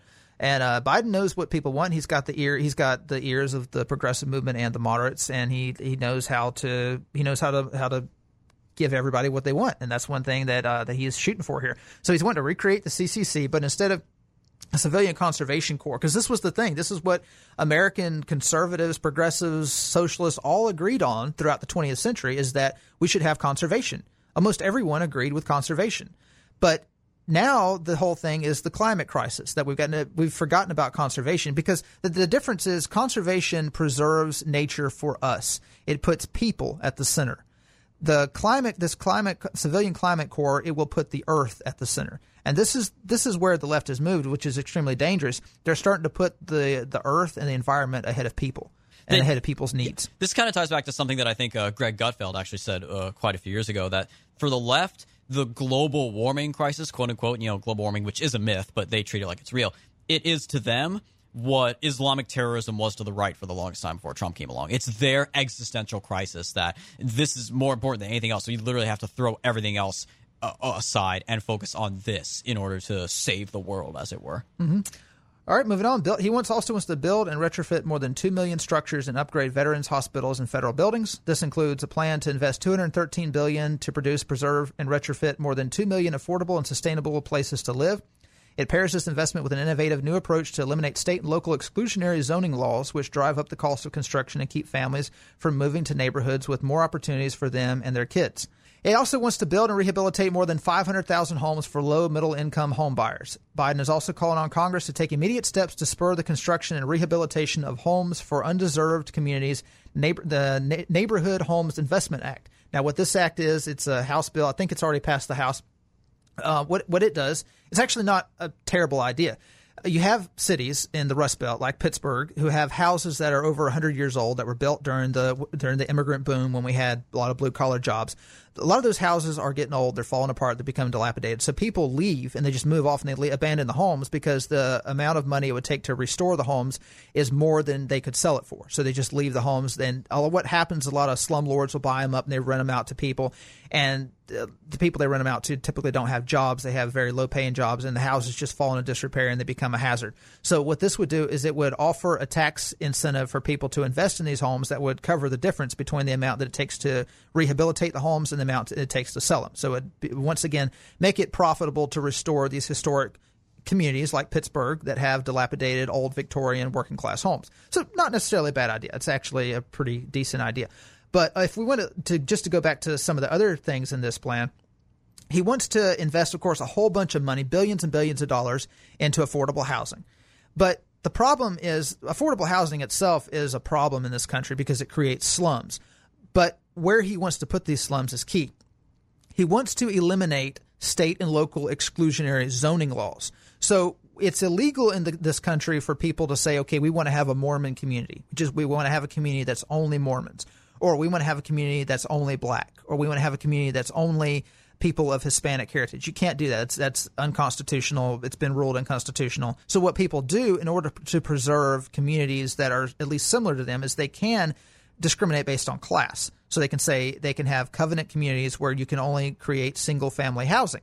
So you can't have apartment complexes in these communities. What the Biden administration has wanted to do is what the left has long wanted to do ever since the 60s, is they want to make it illegal for middle-class families to do that. And this is something that Trump warned about. If you elect Biden, he's going to destroy your suburbs. He's going to put housing projects right in the middle of your beautiful, clean suburbs. And what the Biden is going to do is he's going to withhold federal funding from states and localities unless the states and localities make these covenant housing units, these areas, illegal. So if you have a town that has a middle-class suburban neighborhood, if that town doesn't make that neighborhood illegal, then they're not going to receive federal funding. And this is something that they've run on. This is something you see absolutely no pushback from Republicans other than Trump. Where are the Republicans pushing back against this? Oh, there aren't any, because they understand the history. They understand that if they come out against this, then Democrats are going to say, well, this is a legacy of Jim Crow and redlining.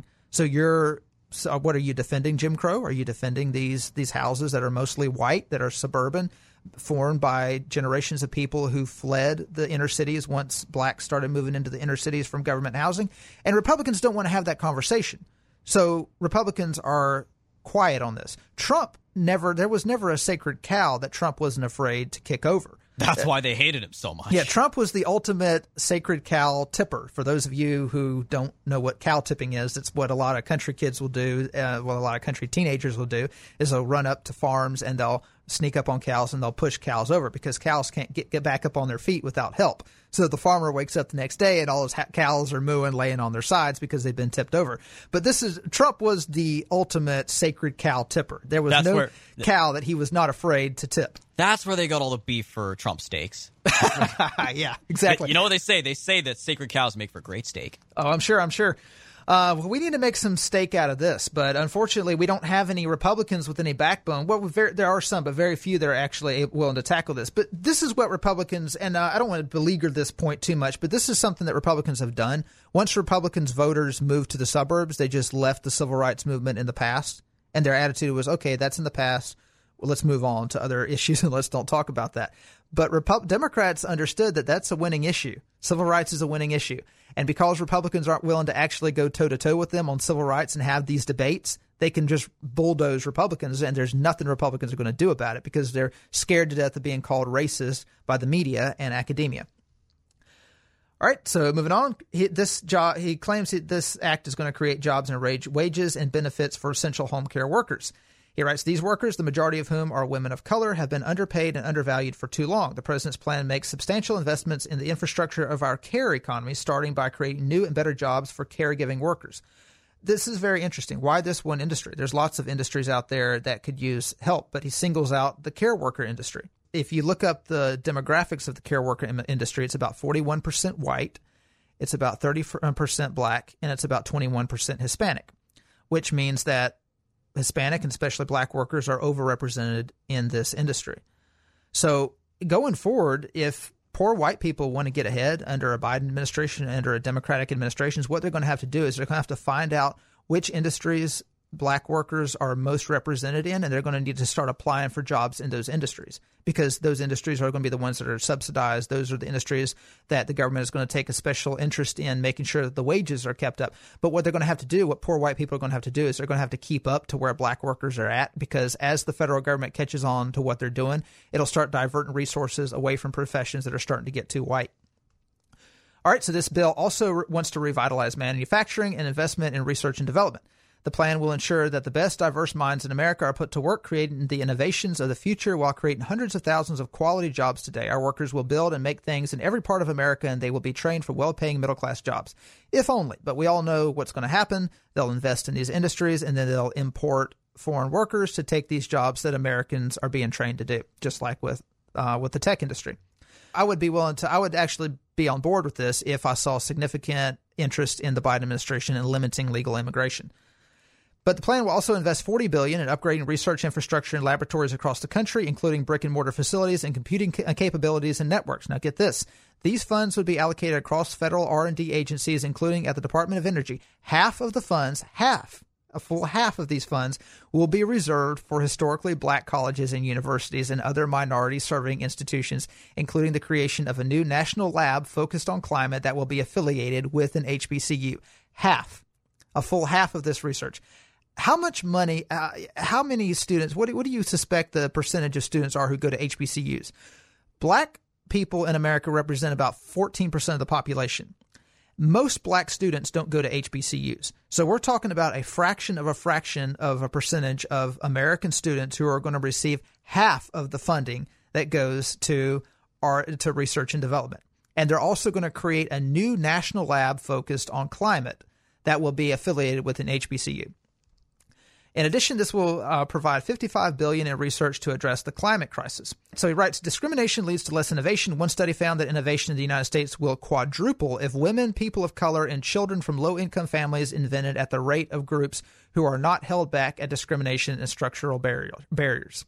I'm sure this is the thing. This is what they did. But whenever your side of the political spectrum controls all the universities, all the media outlets, you can get. So what you do is you get your in-house priest to write up studies, and then you get your in-house scribes to publish the studies. And then you say, see, the priests and scribes agree. These are the problems in our society. And then you get your scribes and your priests to also develop ways to fix them. All right, one aspect that's actually really good about this plan is the plan to protect Americans from future pandemics. This funding provides $30 billion over 4 years to create U.S. jobs and prevent the severe job losses caused by pandemics through major new investments in medical countermeasures manufacturing, research and development, and related biopreparedness and biosecurity. A lot of this stuff are good ideas. So investing in research and development, investing in small businesses. This also includes $40 billion in investment in a new dislocated workers program and sector-based training. This is something that we should have been doing for the past 20 years, especially with the tech industry disrupting local economies. This funding will ensure comprehensive services for workers who have lost jobs through no fault of their own, such as what happened in the Rust Belt, to gain new skills and to get career services they need with in-demand jobs.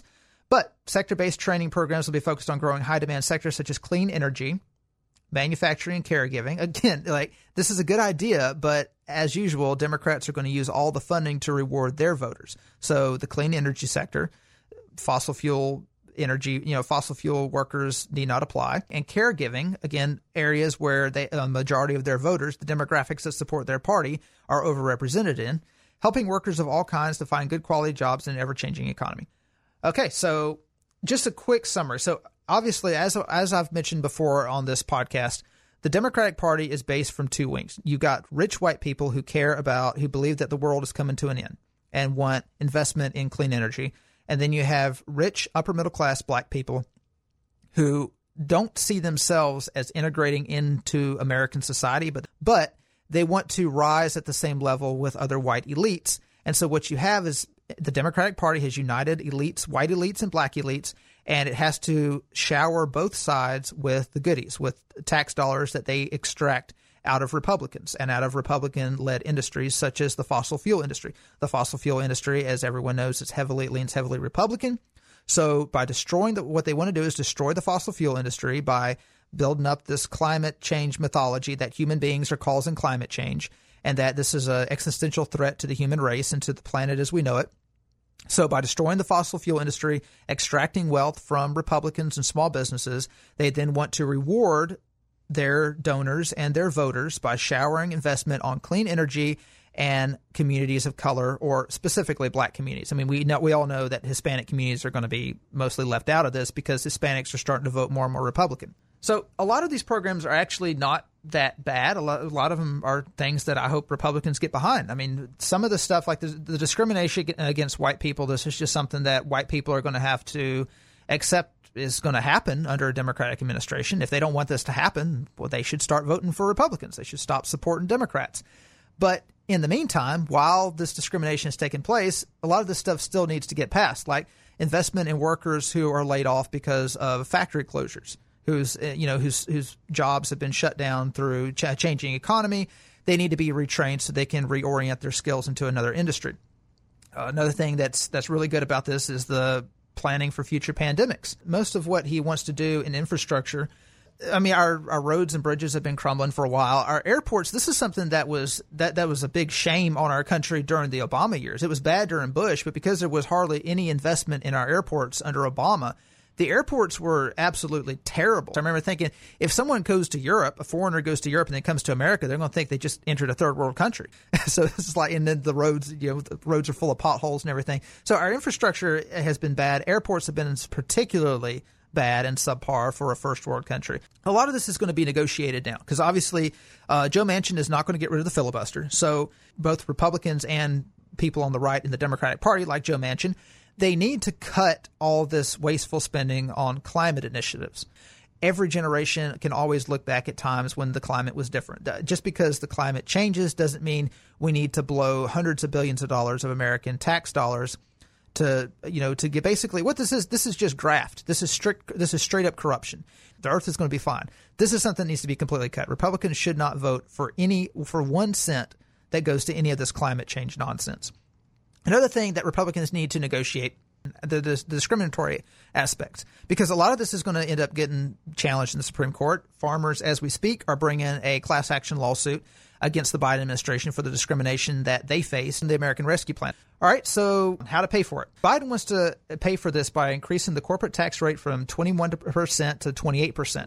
Under Obama, it was 35%. For a frame of reference, in the EU, I think the average in the EU is what it is currently in the U.S., 21%. It's some of them are 17, others it's like 25%. Germany, it's 27, 28% is the highest.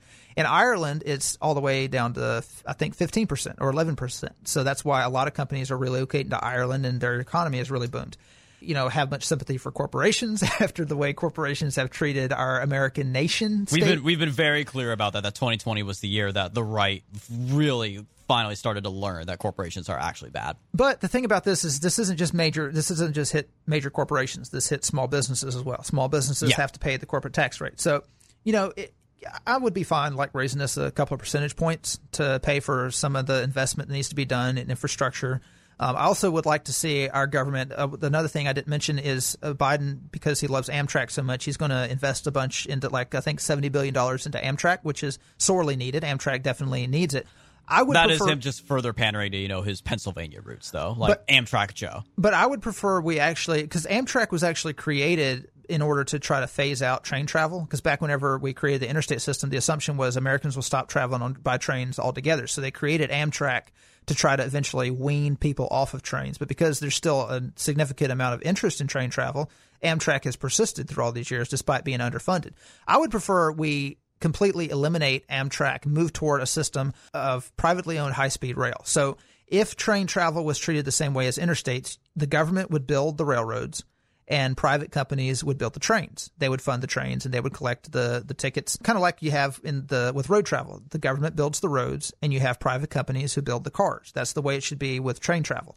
This tax plan also places a minimum corporate tax rate at 21% and calculates it on a country-by-country basis. This is actually a really good idea because what corporations will do is they'll just move their headquarters to another country or they'll outsource, and they'll avoid paying the tax rate. This eliminates that possibility. So they're going to have to pay 21% tax across the board from foreign profits. So what we were doing in the past is we would make corporations pay a flat rate, and so what they would do is they would use companies in Germany to shield tax havens. This calculates it on a country-by-country basis. So even in countries that have a low tax rate, let's say they move to a country that has an 8% corporate tax rate.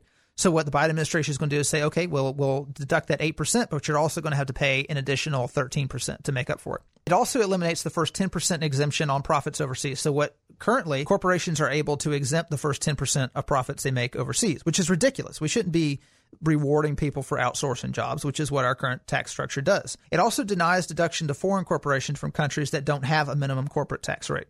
It also makes it harder for U.S. corporations to invert, meaning to merge with a foreign corporation to hide where their corporation is based. Because what we're currently doing is a lot of corporations, they'll be based in the U.S. and they'll have a joint ownership with a foreign corporation to avoid paying the U.S. tax. So this eliminates that possibility.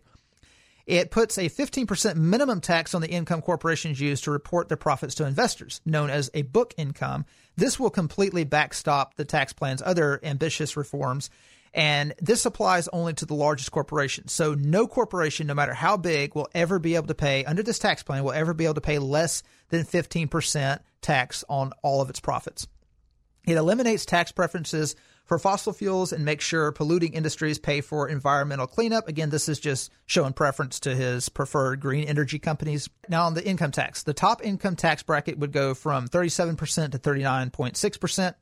Again, not a big deal. I'm perfectly fine with that. I mean, I would be fine taxing the top earners at 45%. I don't really care. They definitely, I mean, most of them supported Biden anyway, so they deserve it. That is also something that Bannon similarly proposed. He actually wanted to raise taxes significantly on the ultra wealthiest, like the NFL athletes and like the Wall Street types. Like, so that too is again something that the populist right, like the Trump base, could possibly get behind. If this was the 1950s, I would probably support a flat income tax rate. Like anyone making above the poverty line pays a flat 25% tax rate or whatever. But I don't really have, and this is something that Republicans would probably oppose.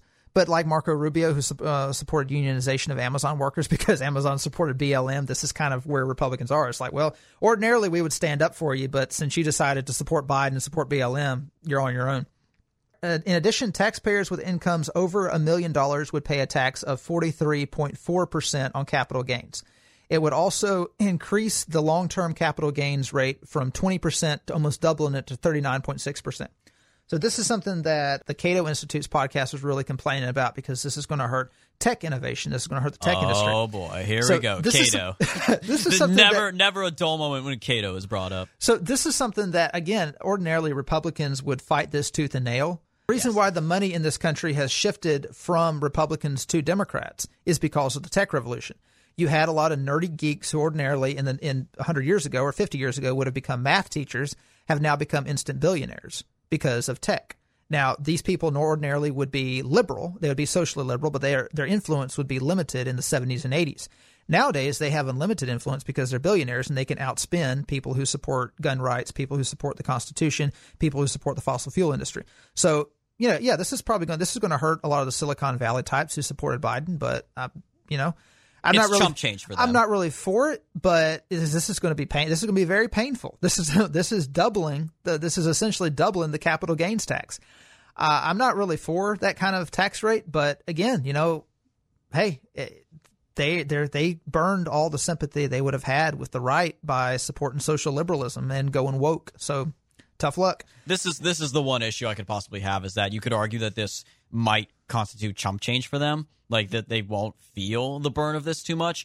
And then subsequently, like if, say, this goes along with kind of the things that Bannon proposed, just raise taxes like crazy on these ultra wealthy people, they could easily just, yeet all of their accounts out of America, just send all their money to offshore accounts and whatnot. That's why the other corporate poll closures that Biden is wanting to implement, I think they're actually good things because they stop a lot of the offshoring. They plug a lot of those holes to keep these corporations and individuals from offshoring their money. No, that actually isn't bad, I guess. He also wants to increase the payroll taxes for earners making more than $400,000. There's not a lot about this tax plan that I have major issues with. I don't like the favoritism toward clean energy fuels. I don't think the government should be playing favorites in that.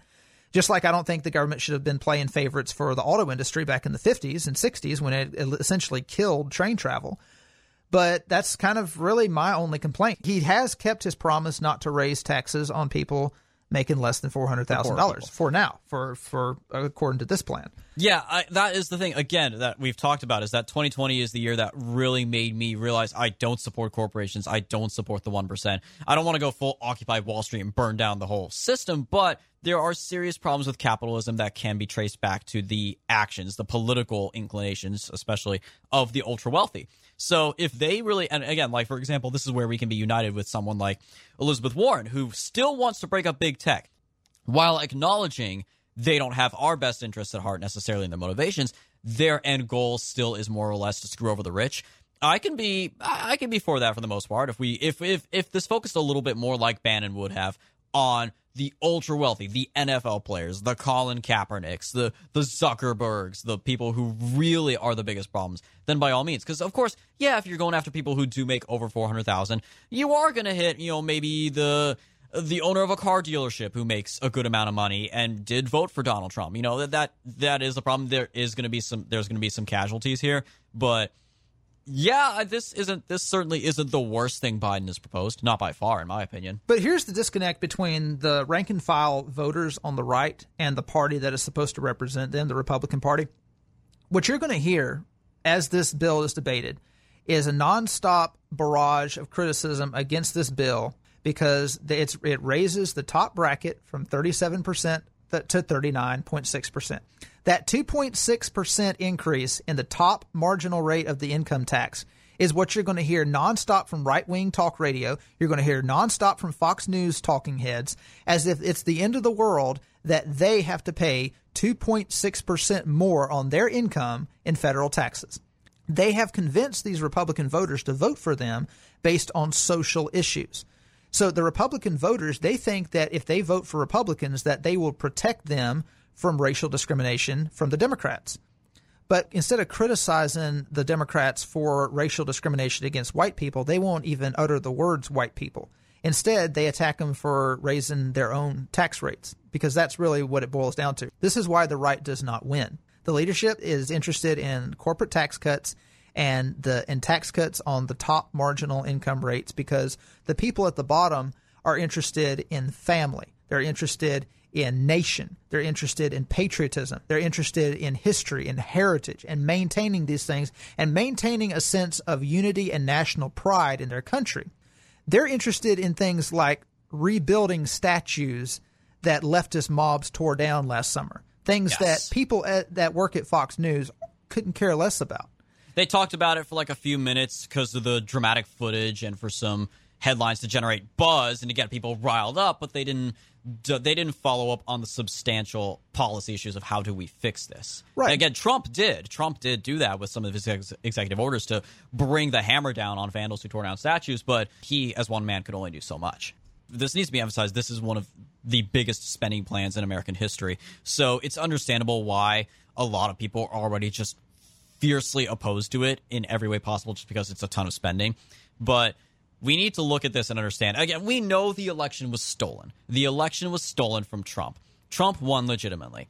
But let's pretend that Trump lost legitimately, and that why else would that be if that was the case? Because a handful of voters who voted for him, who previously voted for Obama, they voted for Obama, then voted for him, then went back to vote for Biden. They did so because they maybe believed, especially the working class voters in the Rust Belt, believe, okay, maybe Biden will deliver on even more policies to help us out. And Biden is trying to do that, or at least project the image that he is doing that with infrastructure. He's kind of performed this little shotgun marriage situation between traditional infrastructure spending and global warming, as you talked about, to appease the left, obviously the radical leftists in his base, and the donors that are also heavily behind this, like the big tech people.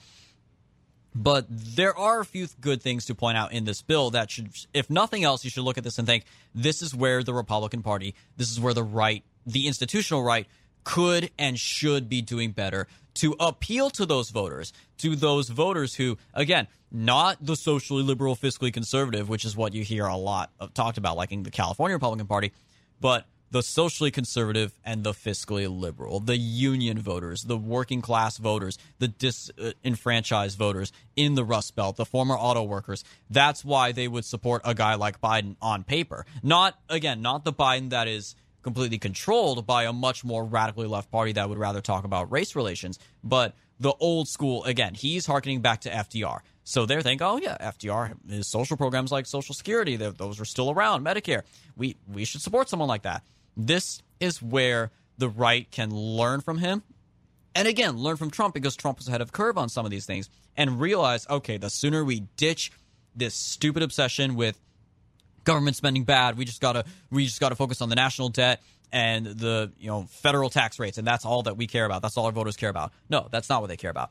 This is why, if the Republican Party doesn't learn fast, doesn't learn from Trump's example, doesn't learn from what Biden's example, if they don't learn fast enough, then they are going to be completely crushed. And they're going to be completely crushed in 2022 and 2024 and 2028 and beyond. And all Trump will be able to do is say, hey, I told you so.